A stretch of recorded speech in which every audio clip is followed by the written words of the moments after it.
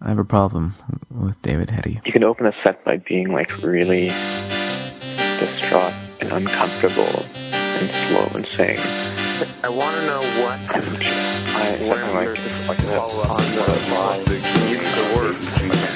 Why do you I feel so much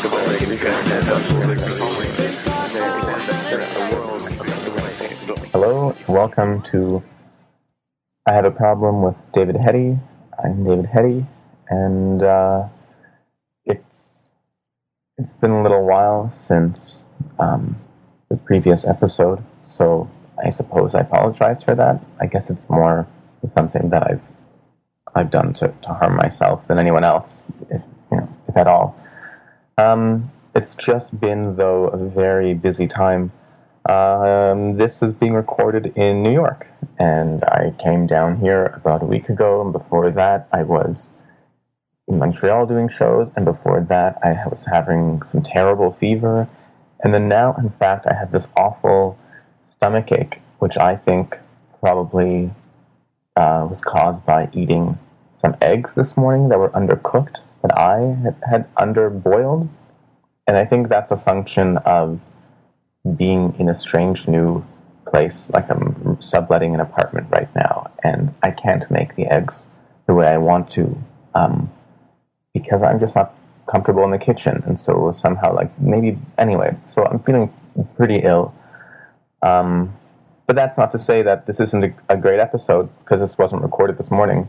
In fact, this may be my favorite episode so far, and I think certainly it was the most enjoyable conversation that I had. My guest on this episode is Daniel. I think, am I allowed to use his last name? You know what? I'm not going to, because we had this interview at his law firm, the law firm where he works. And he didn't want the name the law firm used, and so I think, if I were to, anyway, so let's just leave it at that. So let's call him Daniel, okay? He's a very good friend, and he's also a very intelligent, sensitive person. And I think, though, what makes him such a great interlocutor is that he doesn't shy away from saying what he thinks, or what he believes he thinks. He likes to provoke. I think he likes to antagonize, even, and he won't really censor. I guess everyone censors themselves, but he does it in ways that others don't. He talks about things much more freely than I'm used to, and then I'm comfortable in comfortable speaking. And okay, it's a long episode. It's a very long episode. It's like an hour and a half, I guess, of conversation. And I just think it's entertaining, and we go through so many different parts. And we talk about fistulas and double dates and classism and asexuality. And near the end, he says he offers up one of the harshest criticisms of me that I think I've received. Also, I should say that so it was recorded at his law firm, and so the recording quality is not as good as I would have liked, because I was on the road in Montreal at the time. And so I think if you try to think like maybe this is some sort of archived material from, the 50s, or was discovered in a boat or something like this, then it's a nicer way of thinking of it, just not that things should be better, because, there were radio programs a long time ago, and people listen to those as well. So I think that it's certainly doable. Otherwise, things with me are generally okay. Being in New York, it doesn't matter so much. I just go out to do stand-up, and then come back home late, and then sleep in a terribly brightly lit room on a half a bed, and so maybe that also is contributing to the stomachache. But what else? Well, who cares? That's not important. The important thing is that, the who's to say? I don't know. Well, it doesn't matter. Okay, look. So this is me and my friend Daniel, and I had a problem with David Hetty, and please enjoy. Thanks. It feels so much better because that's what we're going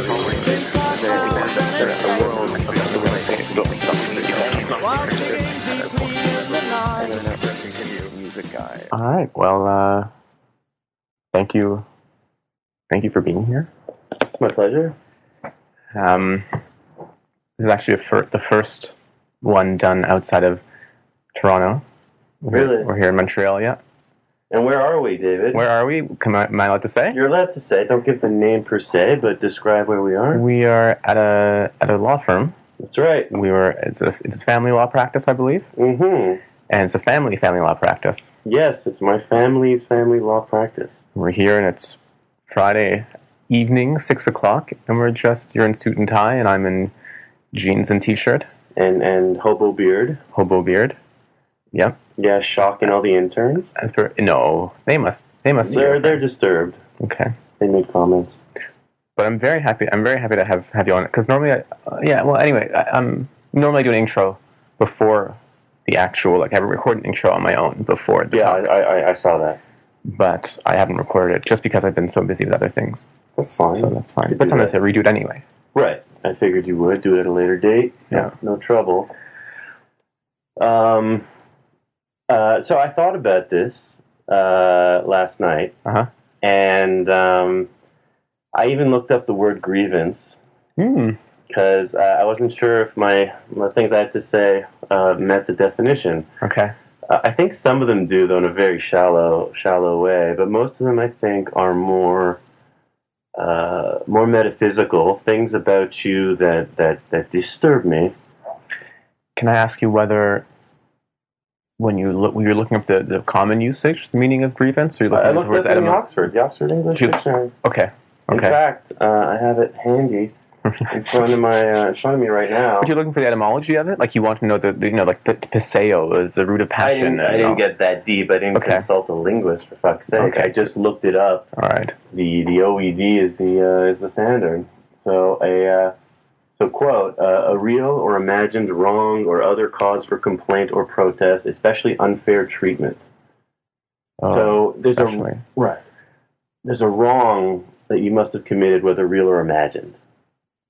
Okay, in your imagination. Yeah. So, okay, clearly. Yeah, right. So either objective or subjective, but the wrong part that I don't know, again, if the things that I'm going to say... Real or imagined. Anything can be real or imagined in a definition.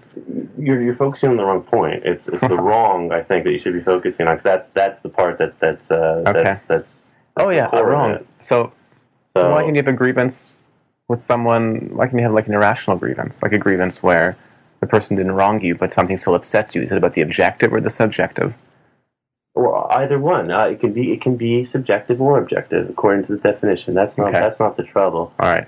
What I think to be disciplined about it has to be a wrong that you committed, whether it's, again, objective or subjective. I like this. I feel like we're in a law faculty, in fact, more than a law firm, really. I anticipated that the setting would influence the tone of our discussion, being in a law firm, me being in a suit, you being in tatters, that it would do something to help influence the tone. Okay. So right. But I looked it up. Okay. And so I thought about it. I actually had some notes. Just to guide me in case, and to focus my mind. I guess I did take this as a mandate of sorts. It felt quite legal. I felt like I was preparing for pleading. But a mandate being like the technical term for a... Yeah, let your listeners know the mandate being in our context, a client's file. Right. And someone comes to you and says, will you take my case? And I have your mandate. I have to divorce you or get you custody of the children or put your husband in jail. I didn't want to make you do. Well, let's see how you take it. I'm extremely interested to have this, excited, in fact, to have this conversation. Yeah, I'm feeling the excitement right now. Let's live up to it. All right. I'd rather you not look at my screen because I won't. Okay, I won't. Okay, I won't. because it's I have it just for the listeners so that they know it's on my screen right now. The notes that I took, and I have a big, beautiful monitor. It is beautiful. Beautiful, expensive. It's hard not to look at it. That's yeah. I was going to say that's what she said. Hmm. Yeah, you wouldn't like that. So where do I start? Right. Okay. Yeah, I know where to start. This is one. This actually is, I think, the first time I met you. Okay. So I didn't obviously know you. This was when I was dating my ex-girlfriend at the time, Who lived next door to me? That's right. Right. And who important relationship, loved her a lot. Right. And she spoke well of you, so naturally I trusted her. And that you're a bright, peculiar gentleman. Oh, that's nice. That was nice. And so the context was we were at a party. Actually, I think it wasn't your party. It was her party. It was evening time, and we were out, I think, on her balcony. Okay.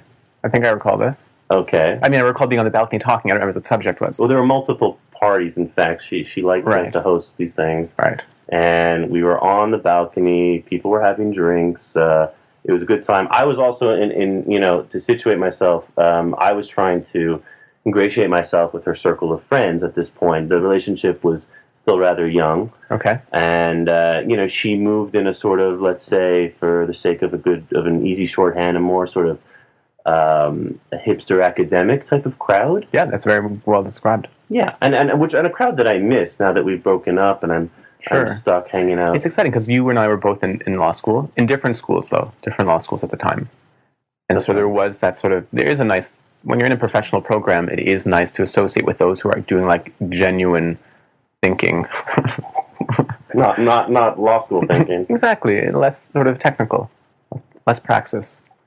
And yeah. Or I don't know, I mean, I guess, people who are doing PhDs have their own self-doubts. So. Oh, for sure, they're plagued with them. I think more so than we. They're just, a bit more. They're more aware of them, maybe. But I have no idea. Anyway, so we're on the balcony. We're on the balcony, and I was wittier then. I've lost some wit over the years. Okay. But I remember I was cooking at the time. I felt as though I was entertaining people, making good jokes, and I made a comment, a joke, a setup, and it was a good joke. Involving a fistula. So a hole, a cavity between organs, and in the context, it was I was referring to a fistula, an anal fistula, on a woman, so that you could sort of pass through the hole from the vaginal canal to the anal canal. Okay. That was part of the joke. Okay. And I just really learnt about fistulas at the time, like a week or a month earlier. Yeah. One of my new words. Right. And the setup was great. The timing was great. I didn't say fistula. I said fistule. Okay. Well, that's we're learning our Italian, right? Yeah, I guess I came across like a wop. No, but it. So, and people, obviously, they were laughing, I guess, from the timing, the structure, that's what made them laugh, but obviously they didn't know, because it's not a word. I mean, I fucked up on there's no such thing. I was referring to a fistula. But you knew what I was referring to, and so you said, you said in your own fashion, you said, you mean a fistula. Okay. Okay, that's what you said to me after I said the joke. And Wait, okay, sorry, yes. So I delivered the joke. Yep. And you were the only one in this circle of people listening to my joke that corrected me. Okay. Said, you're referring to a fistula. Okay. Are you not? I don't know if those are your exact words. Sure. Right. And there was, at least what I detected, again, not knowing you, an air of condescension. Okay. Which, in hindsight, I probably deserved. I mean, it's kind of someone's, there's a certain arrogance in telling a fistula joke. Right. Right. So I guess maybe I deserve to be put in my place. It was an objective failure on my part. I mean, I fucked up the word. And so I was really embarrassed. I was embarrassed because I I realized that you were right, that it is a fistula. Did I say it in a way to sort of humiliate you? Well, I can't confirm that. I felt as though Okay. Right. It was said to, sort of a gotcha. I see. Okay, all right. Okay. And again, I deserved it. I'm it stayed with me. I never mess up the word again. Mm-hmm. But right then and there, my impression of you, maybe it was sort of a self-defense thing, was, all right, we've got a sort of a smarmy guy that wants to, and clearly you're intelligent, because the other people in the group, I don't even know what a fistula was at all. So maybe they're just more fortunate than I am, Right. You obviously have experience. I don't know what it was, but I mean, you're clearly a dark person. I mean, I could tell just by looking at you. I remember when I learned the word fistula.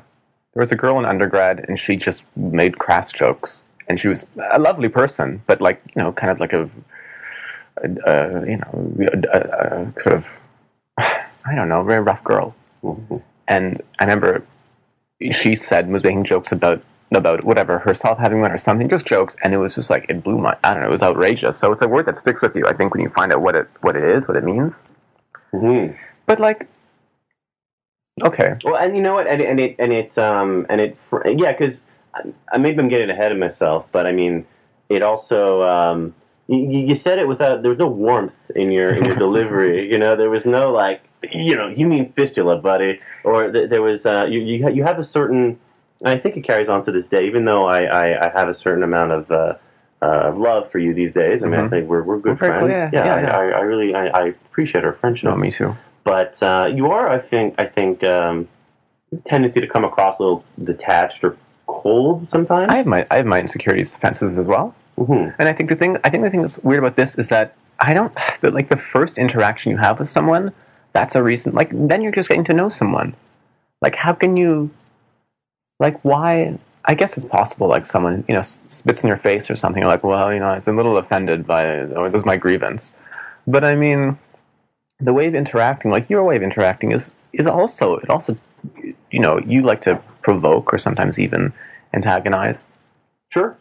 And so anyway, okay, I'm not trying to. Well, and in fact, what you just said to join up with that comment, I think that's probably why it wounded me, because I felt as though you identified that part of my personality. Obviously, it was a brash, provocative joke to have made. I mean, for heaven's sake, I'm talking about a hole in a woman's. And I just met you for the first time, so you're saying this to me. That's right. And what kind of response are you hoping to receive from people? You're trying to. You're okay. Go on. You're disappointed because you're not getting maybe the response that you had hoped to evoke. Well, it usually works for me. I mean, usually it's obviously some sort of, maybe it's a power sort of move to meet people you don't know very well.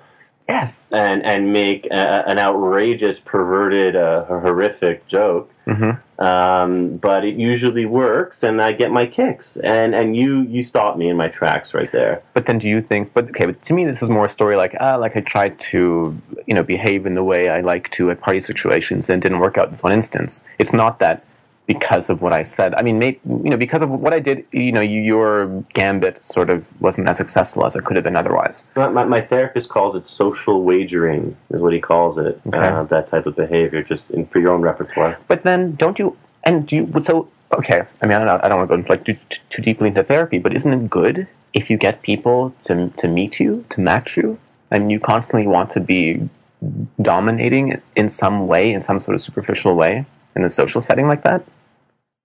That's a fair observation. I mean, maybe the proof is in the pudding. I mean, here we are. I mean, there is something here. I respect your intellect. I think you're able to keep me in my place, and it's something that I appreciate. It makes the relationship all that more challenging and exciting. Well, yeah, I mean, the master-slave dialectic, the Hegelian little bedtime story. Anyway, the master and the slave, and there's this power, relation, obviously, and over time, no one benefits from it, because basically the idea is that you want to be respected by those whom you respect. Mm-hmm. So, the respect of someone you view as your inferior is meaningless.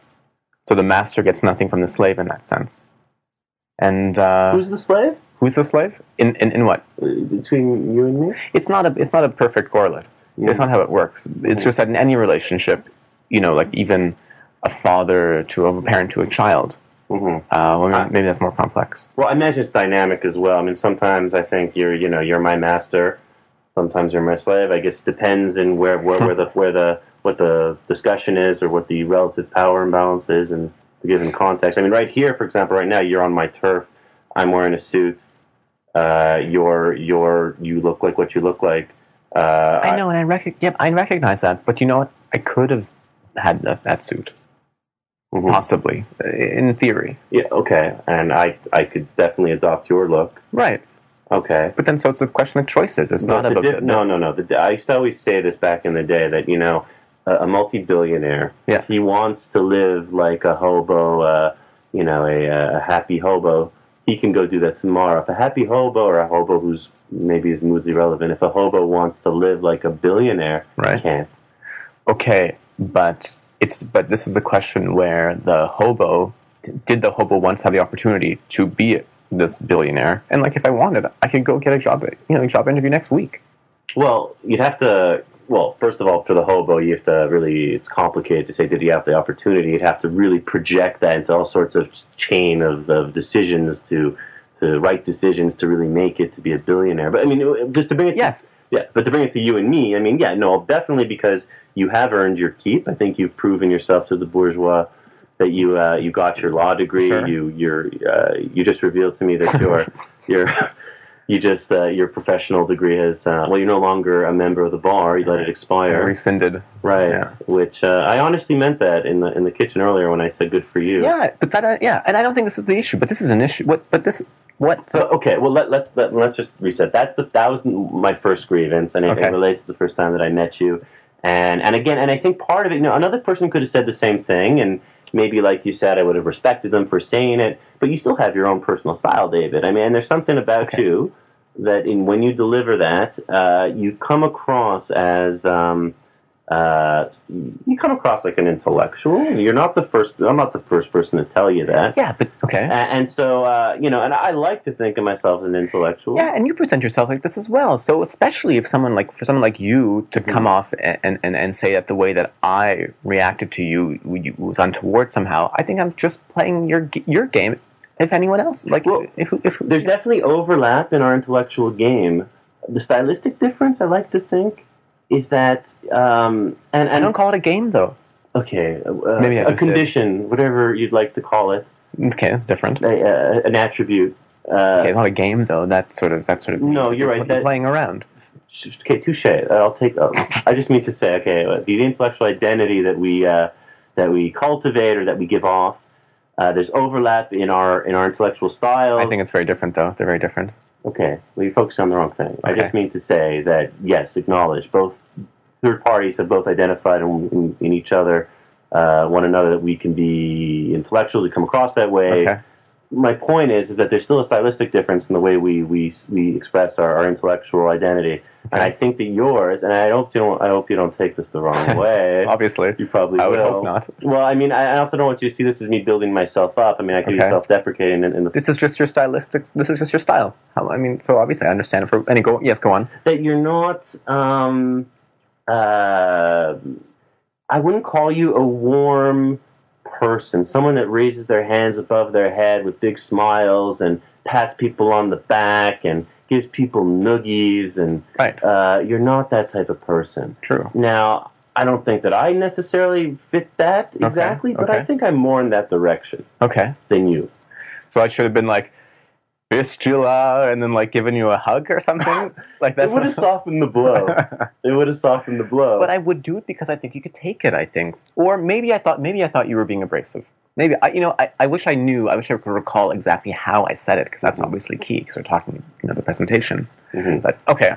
Anyway, I just think that this comment coming from anyone else would be a little more understandable, because they wouldn't be courting that type of repartee. Like, I think you enjoyed that. Maybe not in the first meeting. And what you're saying right now is what I think you expressed in some nonverbal way when you made that comment. You identified it in me. You delivered it, I think, in that way. There was some sort of there was a shining there. You kind of communicated to me telepathically. I get your shtick, Right. and I'm not gonna receive it warmly. Right. Right. Okay. And so it upset me in a fashion. I guess you could call that a grievance. I felt as though maybe there was another fashion that you could have accomplished the same thing. But you were okay. But maybe I accomplished what I wanted to accomplish, because you said even then, going into that party situation, you were like, I want to kind of impress, or I want to make, I want to establish who I am. Yeah. Because of what your ex maybe had said about the other people who were going to be there. Yeah, that's fair. And I guess there was some mounting behavior. I guess I was engaging in and it's and so you didn't let me mount, and frustration ensued. Can we go to the next one? Yeah, the next one, actually, that I have about you, and this is something that I don't think, I think the first one we just discussed, I think, is more of a grievance. I think it fits. Okay. But this one, I don't really think it fits. I think this is more something, like I said earlier, something about you that disturbs me. Okay. And maybe it's unfair. Okay. And I hope this doesn't fray our relationship, but it's a bizarre observation, but I feel it in my bones. Mm-hmm. There's something about your sexuality, your sex appeal, or lack thereof. Lack thereof. Or lack thereof. Okay. that causes me that disturbs me. I'll describe. I'll put it in context. And this was in fact one of the. So it's actually chronological, because that was the first time we met. Okay. On that balcony. Fistula, and then afterwards, or fistula, and then afterwards, sometime later, my girlfriend had another party. This time it was during the day. I think it was a Sunday, for whatever it's worth. Okay. You had dropped by, and you had a girl with you. Uh-huh. Okay, she seemed like your girlfriend. Not nothing. She didn't strike me as a steady. Okay. But there was sexual chemistry. I found out later you were putting it in her to be. That's okay. Right. So and the thing was, okay, and I'll tell you this, and don't take this the wrong way. When I met you, I thought that you were gay or asexual. Or asexual? I didn't detect any heterosexual spark in you. I think, and look, you're clearly heterosexual. I've come to know you. Okay. But I didn't detect it. I felt like this, you came across as, I think it was part of that detachment that I felt that was there. A certain, like I said, you don't give people noogies. You don't like warm interaction. That's why the asexual thing kind of occurred to me. There's something about you that's a little antiseptic, a little. But just bother. Okay, but does this still bother you? No, well, I'm getting to the observation. Okay. So I identified that in you. I thought that was my impression. Then I see this girl with you, and this girl, I think she was a McGill. You were at McGill, and law at the time. I think she was a peer. No. Well, I mean, I don't know. Perhaps either way. I don't think so. Not only was she a girl, she was attractive. Okay. And in a fleshly female way. She had some curves. Not everyone thinks I'm asexual, so not everyone detects that lack of a spark. No, I wouldn't think that other people do, but Okay, so she was like a good-looking girl or whatever. Good looking, but it's not only good looking. I could have, if she had been like some sort of, I don't know, pencil thin, detached, ghostly sort of woman. Mm-hmm. I'd be like, okay, that fits my conception of David, because David comes across as either asexual or gay, so he's going to have some sort of creature with him that may not strike me as, becoming and female and sexual, right. And she was, and so it just kind of disturbed me a bit. And I was wondering, what is David's appeal? Because I mean, no. Okay, no. Let me. I I knew you were appealing in some ways. Like I said, I appreciate intelligence. I think most people do. Okay. That definitely came across. Okay. And you seem like a man who marches to his own beat. Okay. And that's something that I think is very important in another person. So I could see appeal on that plane. Right. But I couldn't for the life of me picture you, with a girl, getting it on. I couldn't picture you with like a girl wanting, I couldn't picture you with like an erect penis doing things that people do in bed. And me more so than anyone else in society? I don't know, in society. I mean, come on. In my immediate circle of Really? I mean, yeah, you stood out in that regard. That was my impression. Who are you to presume what other sex lives are like? I mean, you don't know what someone presents him or herself, and then in bed they're completely different. You can't read someone. I mean, the meek person, the librarian takes her glasses off and lets her hair down and all these things. And like, why? Well, I didn't say I don't know what you were like in bed. No, and you can't unless, you're invited to find out in some time. But otherwise, no. It was that, of course. But I'm entitled to my impressions. But this bothers. But that's not really. It's not really. Okay, I mean, it's not really a grievance. It's something that turned your skin or something like this. Maybe like it. Yeah, it disturbed me, and the worst part too is not only was she attractive, she was also very intelligent. So I guess there was something that she struck me as intelligent. She. I wish I knew who this was. I don't remember her name. Okay, but it just disturbed me, made me like kind of furrow my brow, rub my chin, and then afterwards, over the time that I've known you, mm-hmm. I don't know all the notches on your belt. I don't know the which is how I normally. This is how we discuss these types of things. Typically, that's the language we use. Isn't that what people say? I guess maybe I have my belt. So I have a belt right now. Anyway, go on. Yeah, I don't know, a scribble on the wall. Okay. Anyway, and since then I've noticed you've had success. I mean, the other women have been attracted to you. I've seen you. From what I understand, you've slept with other women. It happens. Yeah, it happens. Who are attractive and interesting. But this is so. This is so outrageous. There are so many, far worse specimen out there. Like, what do you want? No, you're missing the point. Okay, you're a good specimen, but you're not and you were not to me a sexual specimen. Okay. There are people out there who are fucking douchebags who are stupid, have shitty values, who have tattoos and grease their hair back, and they get plenty of women. But I look at them and I say, that man has a certain animal magnetism. That man has a certain. I could see a woman just slumming with that guy. I think you don't understand anything. Anything. I'm not the first person, maybe, to say this to you. Am I? I mean, not in so many words. Maybe this is normally the pillow talk that I have. Normally after the act, we're sitting there, and it's like, there's nothing. Right. Nothing. You're tremendously asexual, David. I don't even know how we completed the deed. So that's something that disturbed me, and related to that is because your looks, like physically. Okay, this is yes. Okay, I mean, they've developed over time. Like my thoughts about your look. And we've gone camping before. We've gone swimming together. That, in fact, brings me to the point. Uh-huh. You have a certain vanity. Sure. About which everyone's entitled to. But you have a certain vanity about your body. Sure. I've noticed that you're very willing. This isn't why I don't understand. This is a grievance, though. This is just pointing out things about me you don't like.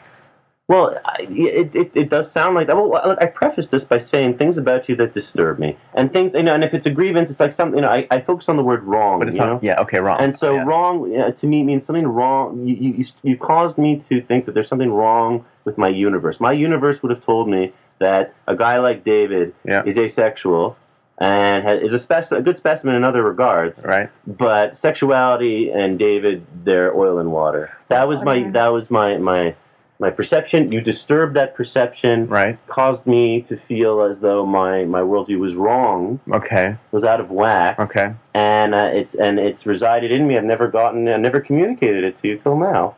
But isn't this about learning? Like, don't you go through this every single day of your life when your expectations aren't met because you presumed something that wasn't the case? Yeah, but and so this is someone else is so something has wronged you in that sense. Like, that seems like a very weak usage of the term. But are they always resolved? Or what always resolved? Well, you have, like you said, life is a learning experience. You have an expectation; it doesn't turn out, right. And so that's life, Daniel, is what you're telling me. But what I'm trying to say is that doesn't necessarily mean that the person really came to a complete resolution. Right. So am I supposed to change in these ways? Like, is it like would that wrong you less? Would that no longer wrong you then? I'm not inviting you to change. I'm just trying to communicate to you. I think your goal in this show is to have your friends reveal things to you that they find problematic, that are wrong, that you've committed. Like I said, I'm using it a bit loosely. Yeah. This is where my mind took me. Okay. So I don't think I can be faulted for that. And again, I forgive myself. I forgive you for disturbing my prejudice.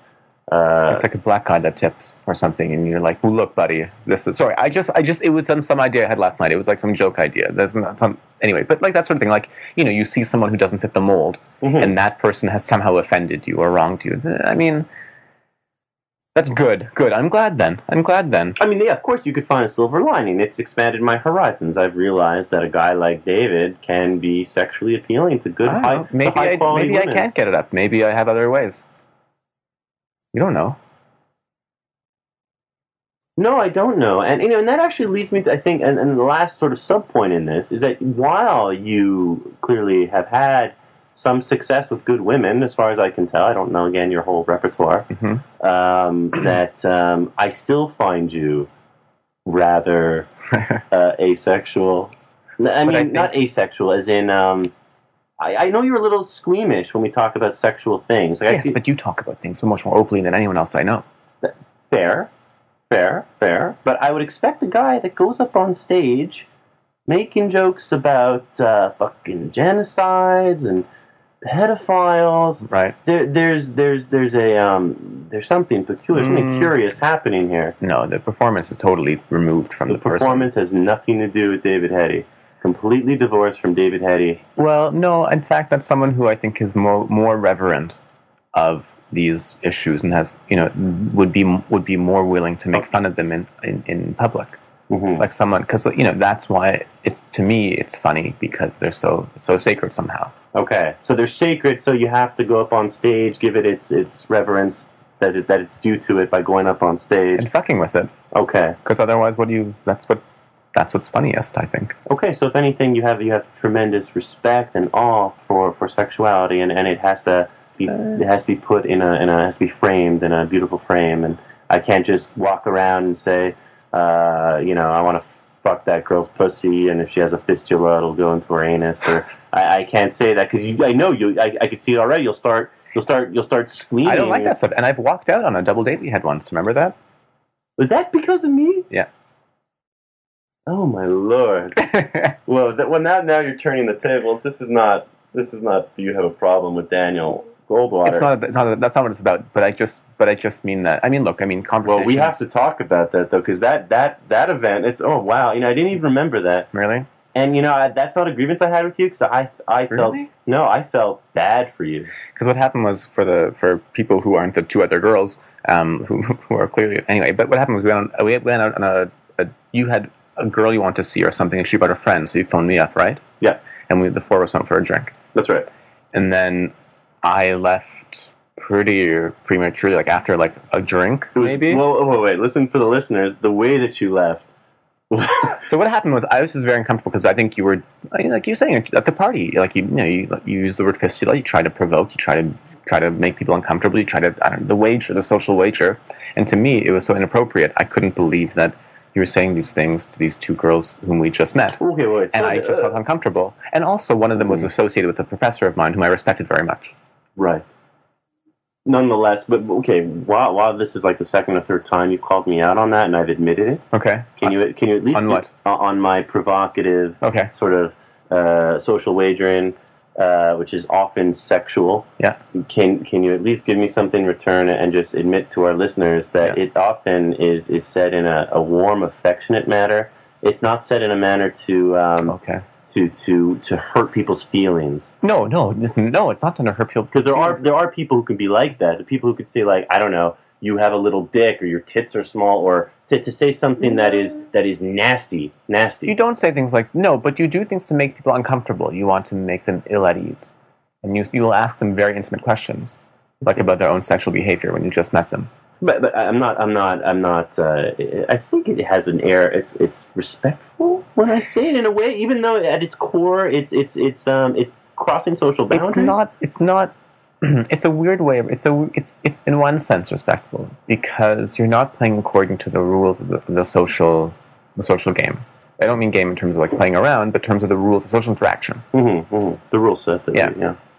And so when you fuck with those, in a way, you're saying, I respect you so much that we don't have to do what everyone else does. And that's refreshing.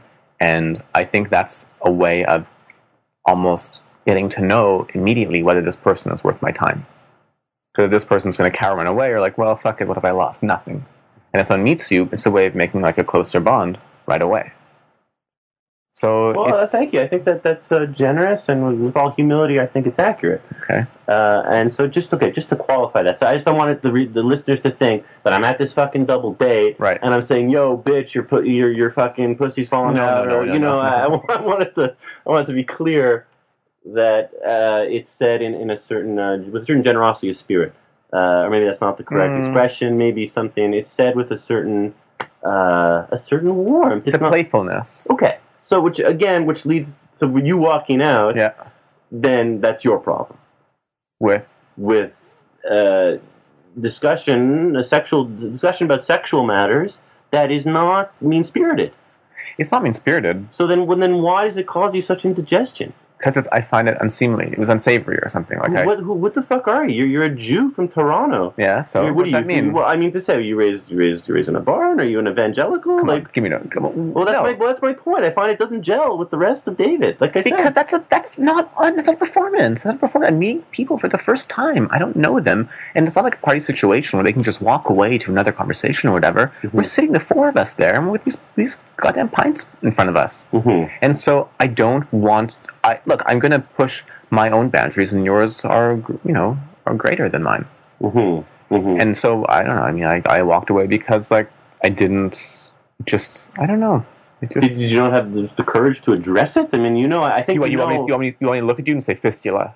You want me? That's the same thing. Give me a setup. Don't just say the word. No, but just to be like, look, like Daniel, I think this is inappropriate. Like, can you turn it down? Can you find an affable? You could find an affable way to communicate that to me. I think I'm open to criticism. I think you know that. If we were in that context and you were to say, in some way, it's also maintain your charisma to the girls who are watching. At the same time, I understand there's a certain balance because there are girls watching you. You want to be desirable. You could have said something like, Daniel,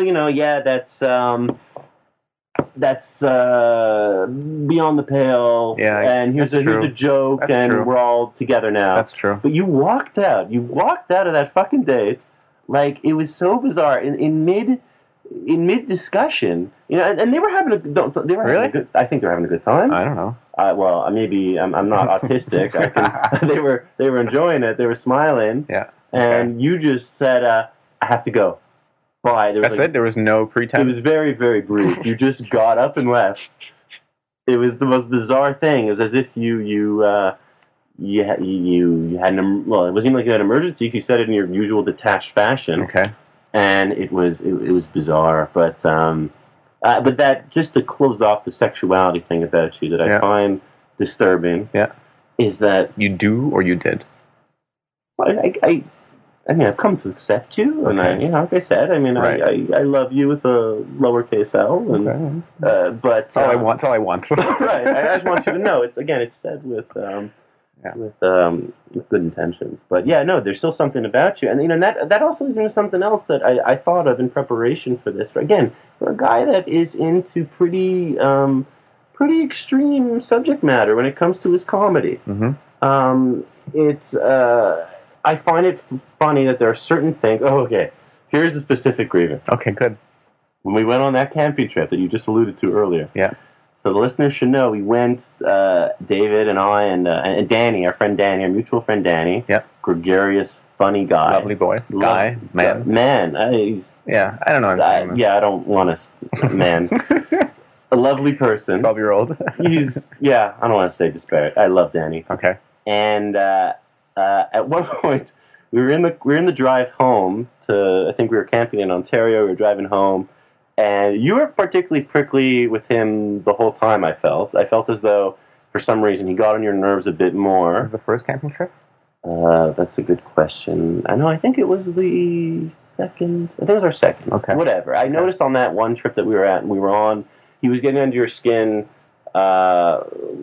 Particularly, but there was one thing Danny was referring at one point to a Halloween party that he was at where he was dressed up as a Latino. Oh, right. Okay, he was dressed up as a Latino gangster. Yeah. Okay, and the pictures are on Facebook, and you had probably seen them. I don't know if you were at the party. I was at the party. I remember you were at the party. Okay, I wasn't at the party. Okay. So we all saw it in one way or another. Danny's Latino gangster costume. Right.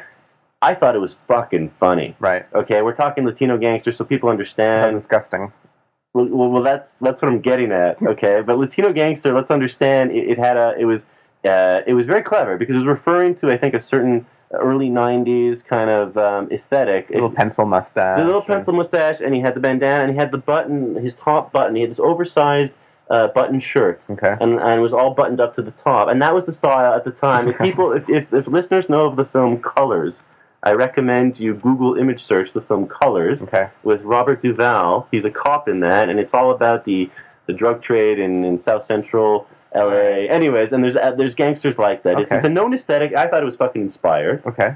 And and what you just said now, you found it, you really got worked up. It's repugnant. Repugnant. Look, I can't have an aesthetic response to something. Look, I'm not saying it wasn't well crafted and conceived and like he pulled it off well, but like what if someone wants to pull off fingernails scratching down a blackboard? I have to embrace that. It ruined. I didn't like seeing him. He.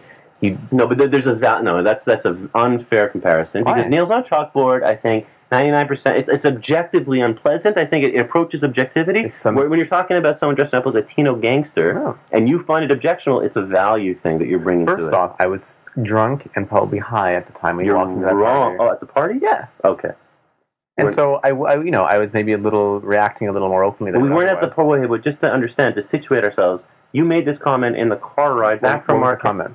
Well, it was something what you're expressing now. It was repugnant, it was gross, it was stupid, awful. Yeah, so? You were really worked up about how bad and what bad taste that costume was. So you were not stoned in a car with us. You were sober. But I'm saying at the time, I thought it was repugnant and disgusting and all these things. But you didn't reevaluate with your sober mind. You still felt that. You still feel it now. Well, I'm referring back to my memory of it. Okay. If you were to walk in right now, it would probably be terrible still, because that's how I feel about it. That's all I know of it. Well, the feeling resides with... So why does that bother you, though? Why is that a problem? Because what I think it is that, again, funny coming from a guy like David Hetty, who makes repugnant jokes. In fact, for the record today, on fucking Facebook, one of his shows that he was at... a person that was an audience member left a comment. This bigot, you mean? He's partially... Clearly he's a bigot. He's clearly a bigot, but a soft bigot, just like a provincial Jew who just is obsessed with Jew issues. But that's not the point. Okay. The point is that this gentleman, or maybe not a gentleman, a bigot, at this David show, left a comment on the Facebook page for the show, saying he found it very offensive, David's child molesting jokes. Yeah. You go up on stage, you make child molesting jokes, right? But you find Danny's costume, a Latino gangster costume, you find it outrageous bad taste. And what I then just to finish my thought, the conclusion, and I think it coheres to other things about you. Okay. I feel like you don't enjoy lowbrow humor. Mm-hmm. I find that I can't imagine you laughing at a fart joke. Right. I feel like and I feel like that's again, I'll join it up again to your lack of warmth, your detachment. I mean, a fart joke is universal, David. I mean, you could go around the planet. You could go to tribes in Central Africa or Polynesia, wherever. They will laugh, but not David. David doesn't find it funny. I don't like fart jokes. Don't like fart jokes. But I think, and it makes your soul twitch. Like, it makes you really uncomfortable. Like you got so worked up about this thing, and it's like, Jesus Christ! Like, can you why are you so? And I think again that's part of your intellectual identity style. I think again that you have some intellectuals. You can have an intellectual that likes a fart joke, that likes sort of lower, baser things, Right. but simultaneously is a high-minded person and Right. can appreciate a sophisticated discussion. Well, But you're not. You're a person that it has to be on this sort of this higher plane that lacks filth, lacks guts, lacks flesh, lacks. You see, I think am I building I think something? it's a curious thing to say, because it's not about being an intellectual. It's more about being a comic, maybe. And so maybe I had issues with fart jokes as a comic and not as, who I am outside of that. Because there's certain, I don't know, what's a good fart joke? I even don't like saying the word. Mm-hmm. But that's maybe... So you find it problematic. You have a problem. You have a problem. You have a problem. Right. Why is it a problem? Well, because it causes you discomfort. Another person who's just as good as you, or just better than you in other domains. Decorum. I have a sense of decorum. Right. Violence my sense of decorum. That's right. And I think you might want to reevaluate that. I think that your sense of decorum is beyond the norm, and it's not necessarily justified. I think what ends up happening is a guy like Danny, who, let's say, is not a boorish fellow. I mean, Danny is a very intelligent person, Sure. Simultaneously, Yeah. who also enjoys And a very funny guy. super funny. Yeah. And yet David can't deal. David can't deal. He gets I worked just up. found it so... Look, just for someone to present themselves to look so ugly intentionally, it's an offense. It's Ugly. Define ugly. It was actually quite clever. He was referencing something quite specific in our culture. I understand that. It wasn't in cheap and easy. Okay, it was not like the cheap and I easy. understand that, but it's like, if it's so unpleasant that I can't even get beyond the unpleasantness to see what's clever about it, then prima facie, it's like, I can't get, that's it. That's what it is for me. Mm-hmm. I mean, if someone... Ugly as defined by you. Yeah, okay, but look, what if someone is blasting out some beautiful aria at such a volume that it's bursting your eardrums? You're wrong. You're wrong again. Why? Because you keep trying to draw parallels to things that are objectively unpleasant. No, for me it was unpleasant. Okay, that's my point. For you, it's unpleasant. That you're bringing your problem to it. Other people don't. But what's okay? So you're saying you have a problem with my judgment, with my subjective feelings, my feelings, what I find ugly. And Well, beautiful? you've identified your sense of decorum. That's what you said. It violates my sense of decorum. It violates my taste. I expect people to resist the urge to make jokes that are. Yeah, of course. I want a world where people aren't, kicking people in the face either. Well, but again, you keep drawing these parallels that don't apply. Why isn't that subjective? Some people might like that. No, because a kick in the face. I think. Look, you're just gonna take the average. We're in a law firm here. Yeah. Okay. What guides the law?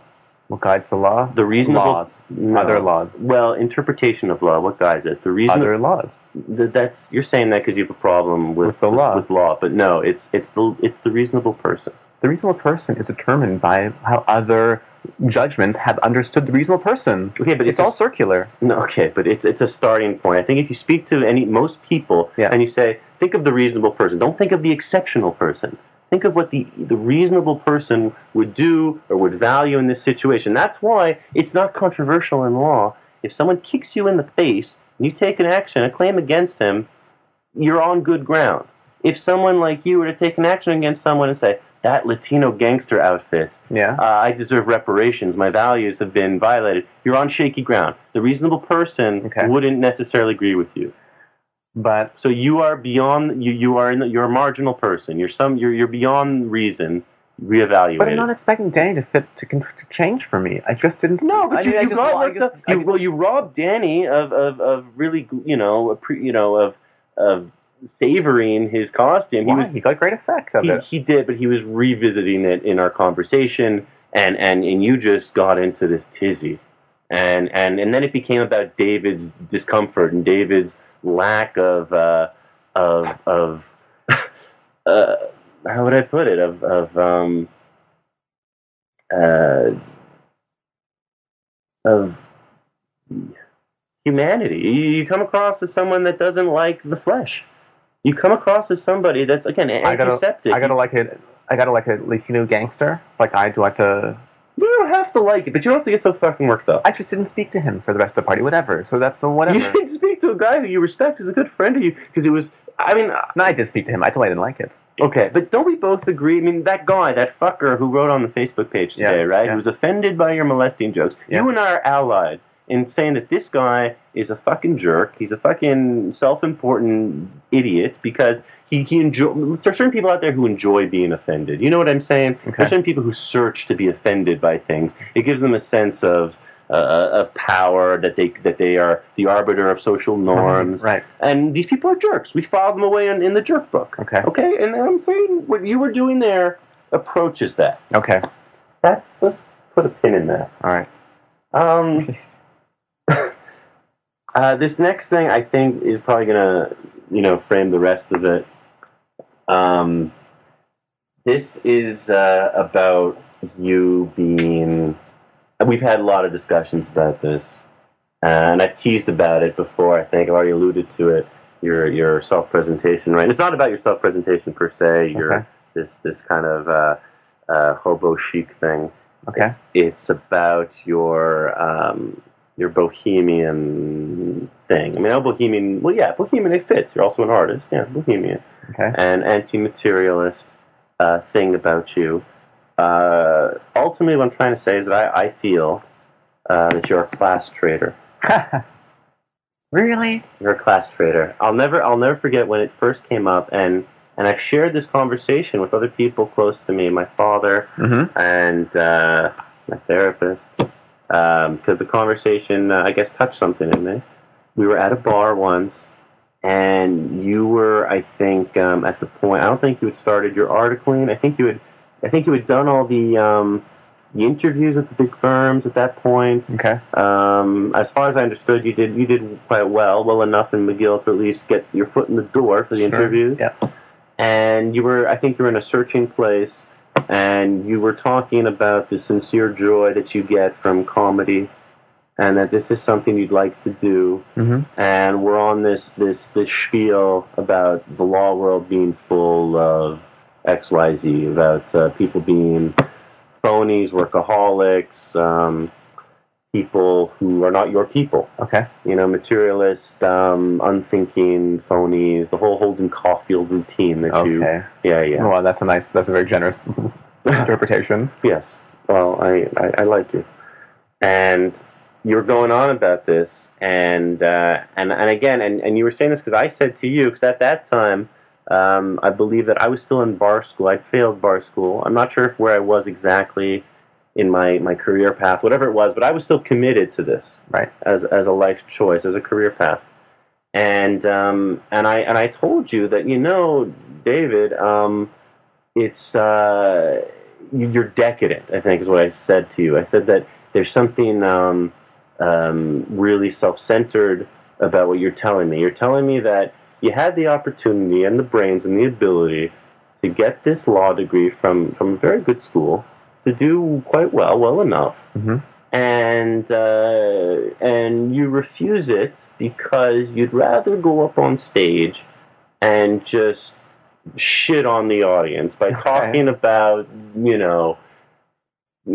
cum shots in girls' faces and raping boys and genocide jokes. But it's not purely shitting on them. It's also trying to I'm glad you admitted that. Educate. Okay, that's more endearing. No, but at least you admitted that's a component, is shitting on them. Okay. Well, fucking with them. Fine, whatever. Choose your words. Okay, it's different. And I really felt this. That you were a class traitor. I said, look, David, noblesse oblige. Okay. Can you define that for me? It means that when you're of noble origin, so I'm using that playfully because we're both, I guess, of good stock. Good stock, okay, as in we're both of bourgeois parents, professional parents. My parents are bourgeois. Okay. But the professionals, yes. Professionals. Make a good living. Middle class. Sure. Everyone thinks they're middle class. I always resist the expression. But whatever it is. We're of good origin. Let's just Sure, say that. okay. And we're intelligent enough. We're not incapables. Yeah. And so it's we have an obligation to do the higher order things, to do things that are not the cheap and easy, to really lift up society. And essentially what I'm trying to say is Oh my God, you believe this? yeah, and I think that's what I was communicating to you at the time, was that lawyers, there's something heroic about... What does it mean? How's a lawyer heroic? They mean to lift up society, you said? What the fuck? What is society? Society, you have to go sustain the powers that be. You have to go and have... Like, what are you doing that's so lofty by becoming a lawyer as opposed to anything, first off? Mhm. And why Okay. not just go do what you want if you're able to? So, okay, I'll take those 2 points. What makes it heroic? Heroic, yes. Yeah, I'm being cute, but heroic. Why? We're jurists. We're obsessed with justice. That is the Oh calling. my God, that Okay. is so blind. You're so blind. Okay, That's even what you believe. no. Well, okay, first of all, no. I can juggle multiple thoughts at the same time. So, Okay. well, part of it. I'm sorry. That's okay. Don't worry. I'm not offended. Part of it is obsession with justice. We read all this fucking case law. We read all these fucking laws. We always want to try to understand what the intention of our elected officials are, to try to make a good society. And we are there to represent people, to make sure that they achieve some sort of justice. That's part. Lawyers are functionaries in the legal system. That's it. They're like mechanics of the law. That's it. So you wouldn't give any credit to the lawyers that brought Brown versus Board of Education, or brought Morgenthaler, or just recently the striking down DOMA and striking down. What's more, you don't think these are heroic people? You don't what's more heroic is the people who are actually like the lawyers are the agents. They're not the ones who actually are the driving forces behind these changes. You're a little detached when you say that, David. I'm trying to bring it to things that are objectively social goods, not to get into any controversial things. I also think it's a good for a businessman to realize a claim against someone who screwed him over. Yeah, okay. It's not nearly as romantic. Sure. But I'm using examples I think are... What's wrong with forwarding? Okay, what's wrong with forwarding values either? You don't want art in the world? That's not heroic in the same in whatever ways. Similarly, It's more indulgent. I think look, I'm not trying to say that artists don't play a great important role and that there's a lot of artists that deserve to be praised. Mm-hmm. What I'm saying is that in your particular situation, yeah. where you got this great degree, you had the ability to do something that really is. Maybe I didn't have the temperament for it. It didn't work out for me. I wasn't the best lawyer. Okay, well, that's not how you communicated it. You communicated as a value thing, and I'm sorry. You can talk about artists being important, and what I'm about to say, I just want to make it clear. I'm not saying this to be pleasing to you. Okay. I love your comedy. Okay, thanks. The first time I saw you on stage, there was a whole new level of connection and admiration. Okay, and that guy sounds little, cheesy, but I mean that. Okay, but while saying that though, there's still a part that is, what is your contribution? I'm not trying. I'm just my contribution. Okay, I don't look at it in terms of my contribution. I look at it in terms of what I want to do. How do I want to enjoy myself? I can't make it to an office every day. I want to kill myself. Mm-hmm. Like, I was fucking miserable. Mm-hmm. And so that was enough. Even if had I been doing wonderful, great things, it wouldn't have been enough to sustain me. And even then, was I contributing to the world so much more than the next articling student they would have put in the seat? Am I contributing more by doing that than what I'm doing now? You were like, it's a much rarer contribution, whether good or bad, to do what I'm doing now than for me to do the law that I would have done. Well, when you say that you were unhappy, depressed, miserable when you were doing it, mm-hmm. Get over it? This kind of was my reaction. That's how, and I did, by leaving. Okay, well, I don't know if that's really a resolution. Like, I don't know if people, when they come up against something that makes them feel insecure, makes them feel unhappy, yeah, that the solution is more avoidance. I think that a more together person who has a more, intestinal fortitude, who wants to get over it, would really ride it out a bit more. No, people change their life circumstances. People move countries. They get divorced. Mhm. They change jobs. They go back to school. I wasn't convinced that you really exhausted the issue. I wasn't They convinced. didn't want me. What do you want? They kicked me out. What the hell was I supposed to do in that situation? They told me to stop what I was doing. Mhm. What? Who's they? Let's talk. Let's identify. My employer said, you have to stop doing the comedy you do, or else we're going to let you go. Okay. First of all, and I don't know, for the listeners, they should know that David worked at the Department of Justice for his articling. Yeah. And, he's always alienated. He was particularly alienated when he was there in general, but then his superiors found out about his comedy. No. No. You tell the story. 'Cause, Anyway, and it's such an old story. I told them about this. They knew this day one. They knew it on day my application, my resume, my interview. Mm-hmm. And then all of a sudden, whatever I did became a conflict of interest because a litigator for the federal government can't be put on an act on stage saying these allegedly heinous things. Mm-hmm.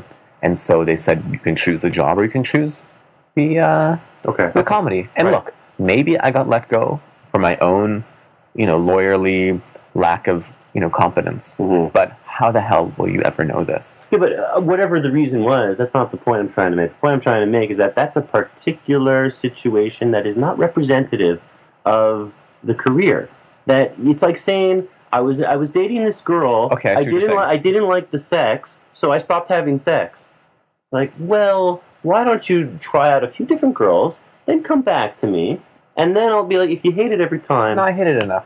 I hate it enough at every single stage. So this is your. But you think I failed my class somehow. You failed your class. So what's the alternative? The alternative is to let down mom, is to let down dad, is to let down Toronto. Yeah. It's to let down Canada. Yeah. It's to let down.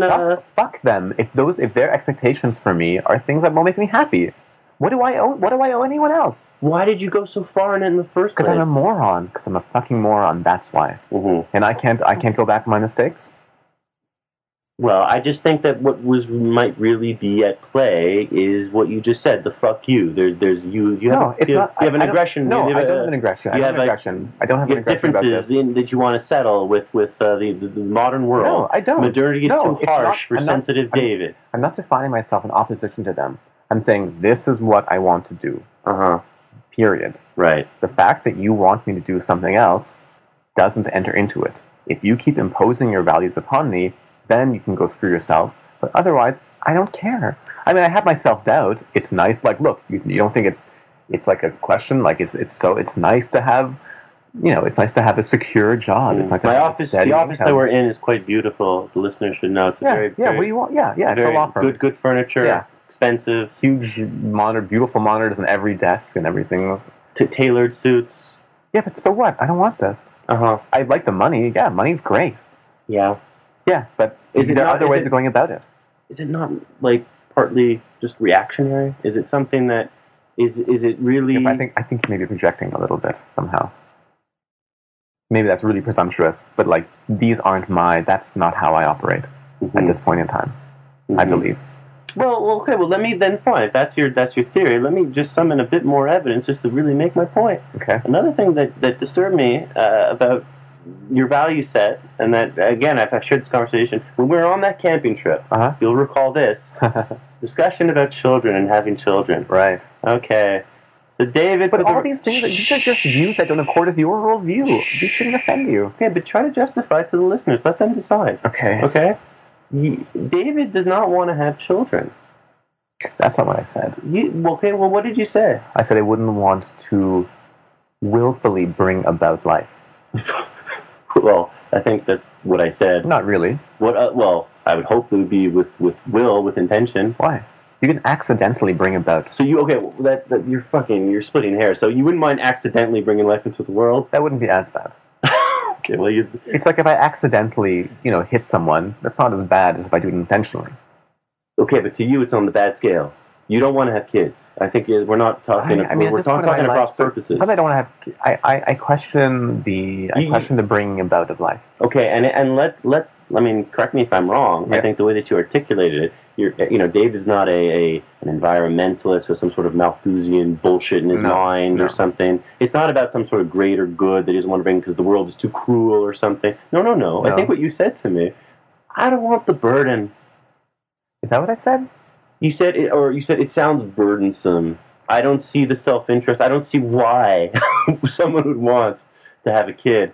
And we got into certain an No, I axiom. can see why people want to have kids. Well, but when you don't feel it. You can maybe identify in other people. You don't feel it. Some people don't want kids. Sure, yeah, I don't want a kid at this moment. I don't want a kid Well, right that's not what you said. You said don't want kids. You didn't say maybe in the future. I mean, everyone can change their mind. But you Sure. felt you were really advocating for this. You were saying that you don't really see it. And I think we butted up against some sort of axiomatic, difference between the two of us. 'Cause I didn't really know how to counter it. To me, when my mom, I want to have children. To me, Why? Well, to me, it's quite self-evident. So it's hard to justify. It's self-evident to me that it's being an atheist, being someone who doesn't. More than atheist, I don't believe in a higher power. I don't believe in spirituality. I don't think those mean anything. I'm a humanist, really hardcore. Okay. But I still think that if I'm going to try to search for a meaning of life, I can't think of anything that comes closer than making another human being. It's a pyramid scheme. you want to get yours. You want to get back what you've given. No. It's because I mean, this might sound a little pretentious, but I think I'm in love with humanity. I'm in love with the human project. I find it a very glorious enterprise to fashion another human being. That's so. I find it tremendous. I find it a tremendous calling. I think it summons our best instincts. I think that there's also a legacy component, which you might say is more selfish. It all sounds pretty selfish a little bit. You want to create another person. Well, you're intelligent enough to know that selfism as a counter argument is pointless. And altruism doesn't exist. Everything we do is in self-interest. But there's a very different thing between being so selfish to the point where you're willing to create another point of self-consciousness, as opposed to just acquiring another inanimate object, for instance.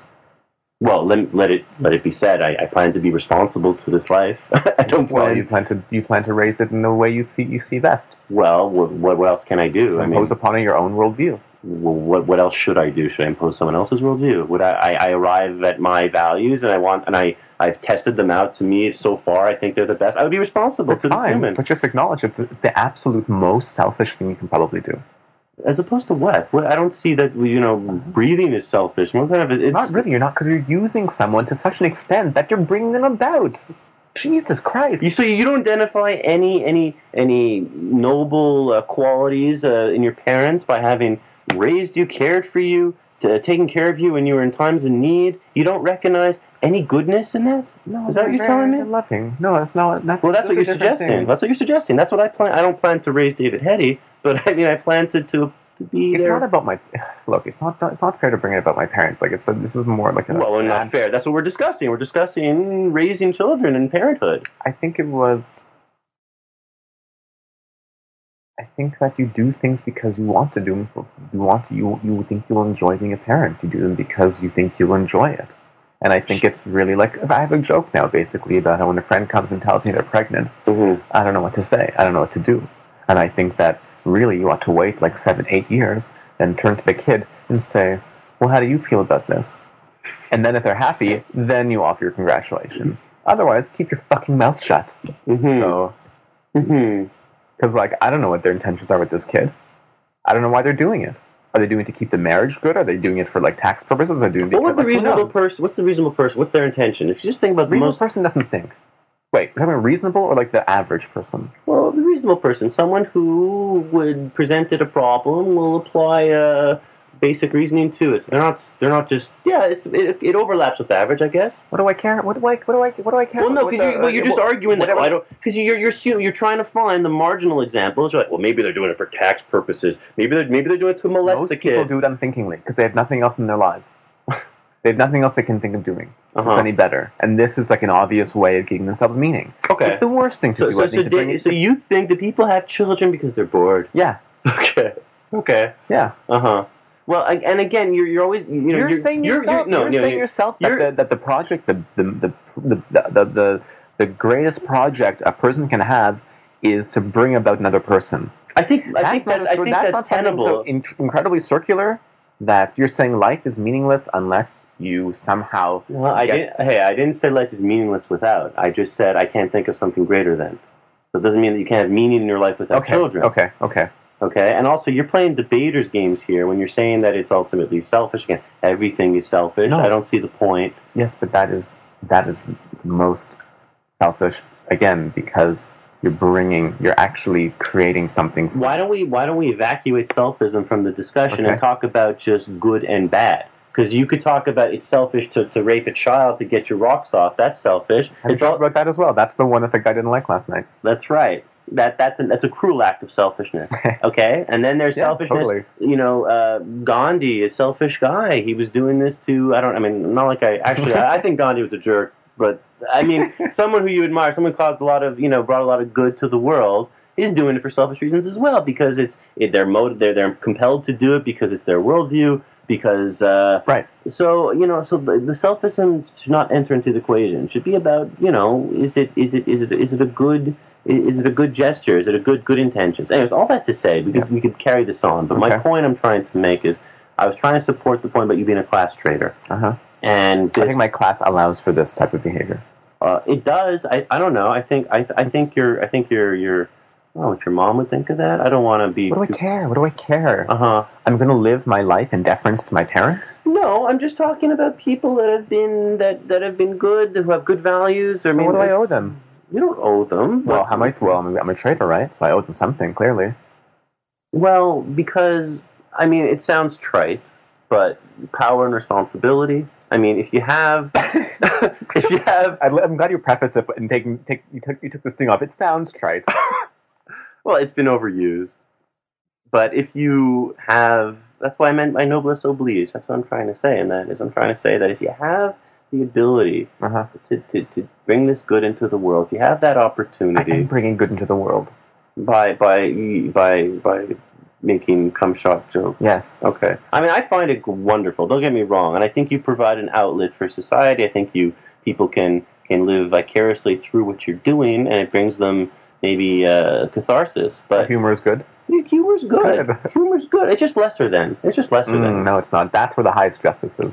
Higher than the law. Oh yeah. Yeah. Okay. You're the useful idiot. You're the one who's going to point out to all of us that the emperor has no clothes. Like, we need you. We really need you in top shape, David. Yeah. You need people playing with value. Right, and all those lawyers that are slaving over into the night reading case law and trying to make sure that people's houses aren't repossessed, that their Right. children don't go into the custody of a nutcase, or these people are they're just functionaries.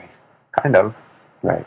So class traitor. I think that's your worldview. Look, I'm not going to change it. I think this is our. And look, and I'll admit in all this. Yeah, there's some projecting going on. There is part of me that's a tad jealous that you kind of that you had the cojones to be a traitor. Okay. Not to say I feel wholly oppressed by my career, my choices, my life choices. There's some oppression. I do feel somewhat. Okay. But so I'll admit to that. I'll give you that. There's something where I feel like that fucker actually lifted the finger to what he's supposed to do. But Okay. I still feel like you're going to get your comeuppance. What does that mean? That you're going to find out that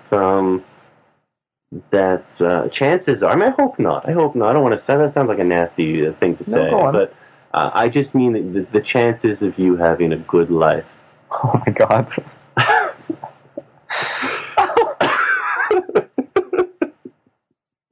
It's so damning. It's like everything. That's all I have. You're going to be a childless, low-income, bearded hipster approach in his 40s.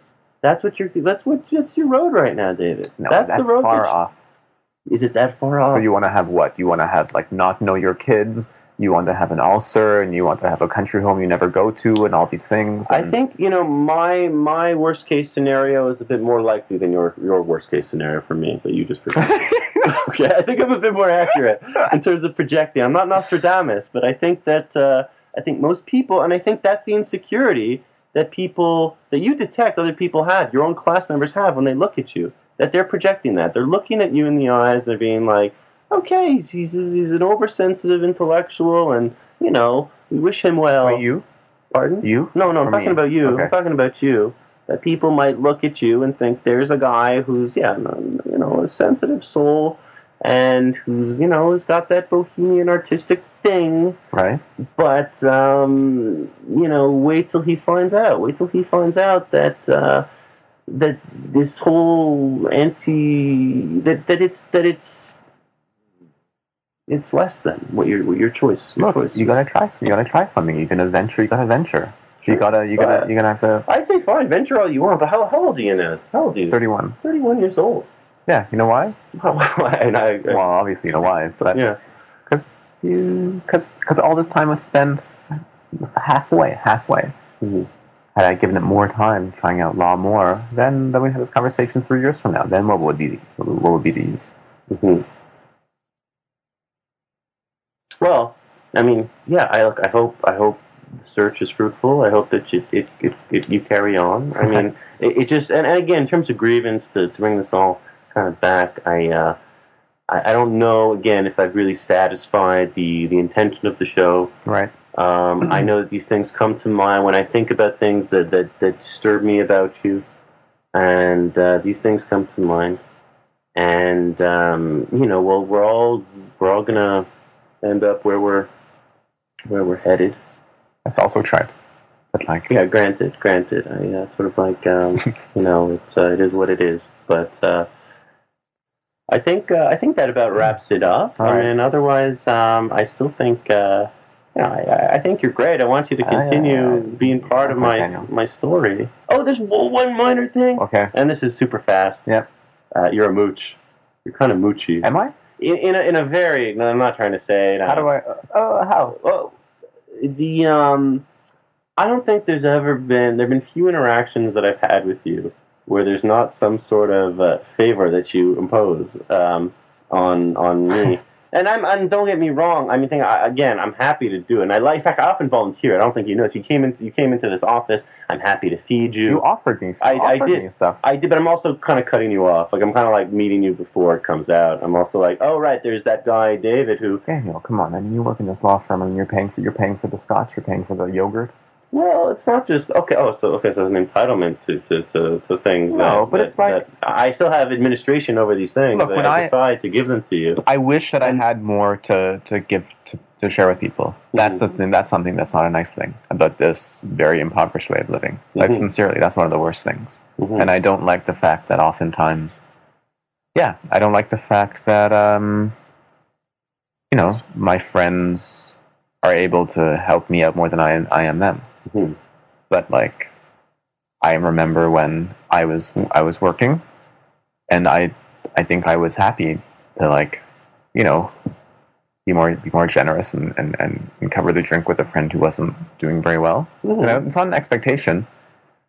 No, but it's a recurring thing, and it does expose the differential, the chasm between the materialist things that you don't blessed to offer. It does kind of expose it every time, and it's funny. I mean, just you've called me. I remember one time you called me out of nowhere asking about a mattress or something that you needed. I think when you were moving. I could store something at your place. There was something about storing something at my place, which is fine. It's banal. It's just not. It's pretty. It's mundane. But there are other things. It builds up. It's 1,000 little paper cuts, and that does not say it wounds me. I noticed it. Is it bad? Is it like you're like this is one of the things you like me more than others? Well, I'm happy to oblige. I think you detect warmth whenever we have these transactions, and they're always one way. You always kind of there's like even yesterday when you were getting ready for your comedy show. You email me. You printed something. Yeah, you email me your outline for your comedy, and then you're like. The subject line was one-sided, please! Exclamation point. Yeah. It was playing. It was cute. Why? Well, because you could have just told me. You're also in front of me when you emailed it to me. You could have just said, "Okay, print it one-sided." What? That was just a playful thing. I can't believe you interpreted the one-sided message. Well, on its own, I agree. But I mean, in a larger context of when we went on that camping trip, I don't think you brought anything besides like a... No one brought anything that camping trip. That's not true. Danny and Danny and myself both bought things. You both live in Montreal. I don't live here, so I came here on the bus or whatever to do some stand-up or something. We would go out for a weekend. Like, it's more like I come to... if you were to be on the road in Toronto and come to my office and you'd have to print something, it'd be no problem. Like, I sort of... that's... I don't want you to be shy-ass going forward. I don't want to encourage that. I just wanted to identify. And then, because you know where it mostly came up? It came up in this one time. And that's when I felt bad, because, again, I do love you. It came up in this moment when we were at dinner with Danny, his girlfriend, and this other girl, Laurence. Okay. Okay, and we're all lawyers, you know. We're all lawyers. Laurence works at a big firm. Okay. Cristal, Danny's girlfriend, works at a big firm. Right. Both very intelligent, high achievers. Yeah. Danny also is a lawyer. Yeah. We're all lawyers. We're at this dinner in in the Plateau, and you were there, and I think we were ordering drinks. And I didn't want an appetizer. You remember this? Yeah. I don't know, but there are two things. They were not only not wanting an appetizer. I mean, in general, you were kind of looking at the cheapest stuff on the menu. It was clear that there was like a budget concern. Yeah. But it was particular that I think we were ordering drinks, and you decided I'm going to go to the dépanneur across the street to get like a sort of personal little tiny wine bottle. Okay. For later, for a party or something. It wasn't to drink at the dinner table at the restaurant. Come on. You know, you might be right. You might be right. I'll give you that. But the point was, there was some sort of comment about not wanting to buy the drink, it being too expensive, and Cristal made a comment, ribbing you about that, right? And you wouldn't let it go. Well, I thought it was hurtful. It was a hurtful comment. You think that I want to go, like I want to see my friends. I'm in town for 2 nights or whatever. Mm-hmm. I want to see my friends. And then I simply cannot afford to like eat like that each night. Mm-hmm. And like, if I'm there and you're eating your salad and I'm not, like, fucking accept that. Like, just take it. Okay. Like what, like I'm like, next time we go out, I mean, what if circumstances change? We're going to go to a place that she can't afford and I'm going to expect her to just to sacrifice herself for that? No, I want to have her company there. Yeah, but you're okay. Sure, you're right. No. All that said, yes, objectively, it's not nice to make fun of someone who's on a limited budget, has less than. Of course, you're right. But I think at the same time, most jokes have a component that you know of teasing, of sort of. Scratching something that makes people uncomfortable. I mean, that's the essence of humor, I think, partly, is to... Styles wasn't a joke. She wasn't making a joke. She was saying, you should order something. You have to order something. We cannot sit here, and you cannot do this. This is improper. But she was saying, no. She was saying in a shticky, cute, funny manner. No, she wasn't. I had a conversation afterwards, and this is like part of her principles. Like, that's how she was raised. Every person gets it if every person is doing this. Uh-huh. And, like, I mean, I guess... Well, look, we're remembering it differently. Her delivery was not nasty, from my memory. Her delivery was quite socially appropriate, but your reaction wasn't. Your reaction was you were irate. You were very unhappy about it. Obviously, you're insecure. You know, I wasn't irate. I was offended. I was deeply offended. Yeah, okay. So you just admitted you were deeply offended. And and I felt kind of bad. I felt kind of bad for you. And in fact, in that moment, I guess I'll just wrap up on that. Okay. In that moment, I think that's part of what no one likes to be pitied, and I don't pity you. I think you're together. You're smart. You're better than most. I have less pity for you than I have for most everybody. Right. And I also self-pity at the same time. Let me be humble. But I think that you're a very smart, capable guy, and that you're not achieving in the way that people who are less smart and less able are. And again, achievement, let's problematize what achievement is. Mm-hmm. But that moment, you were not able, you didn't have the ability to even partake in that. Yeah, but these things... And that's the tragedy. It's kind of like, I mean, it's going to sound pretentious again. It always reminds me of that Ginsberg's Howl, greatest minds of my generation, on the midnight streets, praying for a fix. I mean, not to say you're an addict. You're not an addict, you're not a beatnik, you're not, but... There's something about this pain I feel when I look at you, where I see a sensitive, intelligent person that is not achieving in a way that other people who are more douchey do. And what is it about this social configuration that does not permit a guy like Hetty to thrive? So I don't know who to blame. Whether it's you. That's very sweet. Okay. Well, I mean that. Well, I'll try to figure it out. That's the whole idea. I'll try to figure it out. No, It's a process. It's a process. It's a long process. Hey, can I get a hug? And we'll on this? All right. Thank you. Thank you, Daniel.